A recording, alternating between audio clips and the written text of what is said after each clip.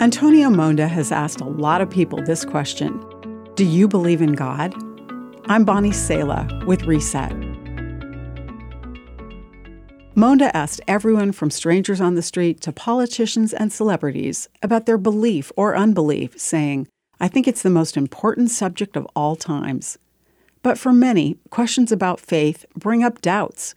It's commonly thought that the opposite of faith is doubt, in the same way that many believe that the opposite of courage is fear. But we learn to be brave while feeling afraid.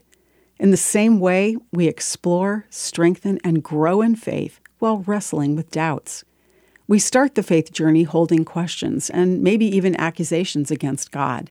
Then God does His work in our lives. In the Bible, a man with a very sick son asked Jesus to heal his child. The exhausted father says to Jesus, "If you can do anything, have compassion on us and help us." The word "if" reveals this man's skepticism. He's been disappointed by others before. This is his current reality, the place he's meeting Jesus, doubts in hand. "What do you mean, if I can?" Jesus asked. "Anything is possible if a person believes."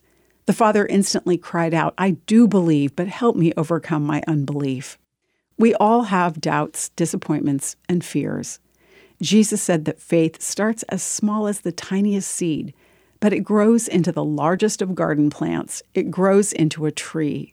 That growth happens on the journey as we navigate the reality of our doubts against the far greater reality of God's goodness and faithfulness. I'm Bonnie Sala with Reset. To hear this again, read or share this, or to find more resources like this, visit guidelines.org.